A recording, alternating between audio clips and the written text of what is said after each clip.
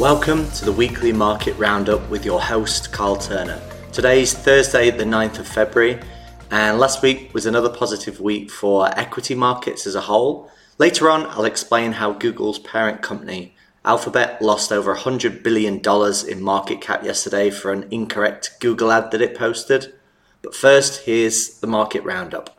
So last week saw three of the most important central banks, US Fed, Bank of England and European Central Bank, all announce rises in interest rates.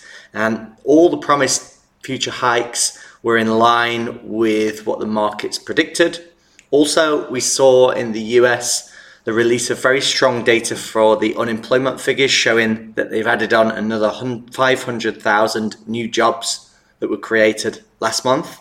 So even with the headlines over the past few weeks about tech layoffs, the data is actually showing that this isn't affecting the overall job market in the US, as tech only counts for around 2% of the labor market in the US.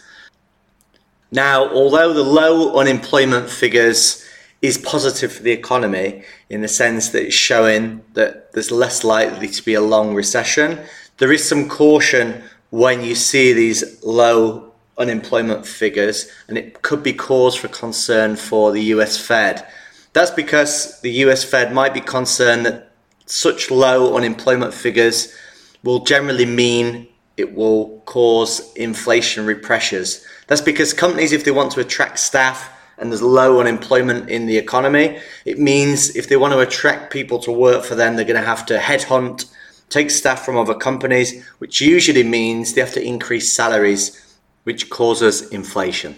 If this happens, the Fed might be pressured into raising interest rates at a faster pace to slow the economy, to make companies think twice about increasing wages and also hiring.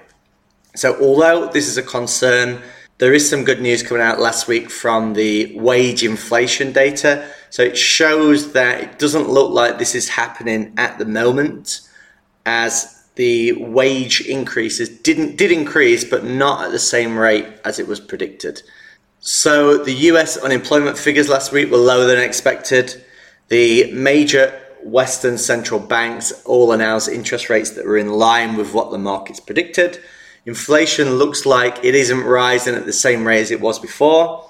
And this all helped equity markets perform well last week, especially the US tech markets, which are mainly growth stocks. They showed very strong returns. In other regions, data and figures coming out of China were a lot more positive than expected. The IMF forecasts are actually showing growth up to 5.2% now. With China fully opening up now, they're a long way behind the US and Europe in terms of going back to normality.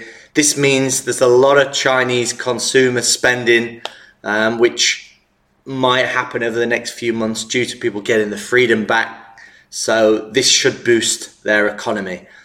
Other areas, the energy sector actually fell less sharply last week, mainly down to US dollar strengthening. The US dollar recovered against other currencies last week, with sterling performing the weakest out of all currencies last week. That was mainly down to house price index data and also consumer spending figures worse than expected. So on to Alphabet, I mentioned at the start of the podcast. And how did they manage to lose $100 billion off their market cap from one incorrect ad on Google that went viral? Well, this is all to do with their new AI-powered product, which is called Bard. It's meant to integrate with Google Search to compete with Microsoft's ChatGPT. Many predict this battle for the AI integration will be worth billions of dollars.